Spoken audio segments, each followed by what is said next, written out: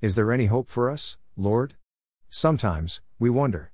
It seems like we're in a dark hole, and we can't get out. Then, Lord, you come to us. You say to us, I am the God of hope, I will fill you with hope, Romans 15:13. In ourselves, there is no hope. With you, there is real hope. Our future is in safe hands, the eternal God is your refuge, and underneath are the everlasting arms, Deuteronomy 33:27.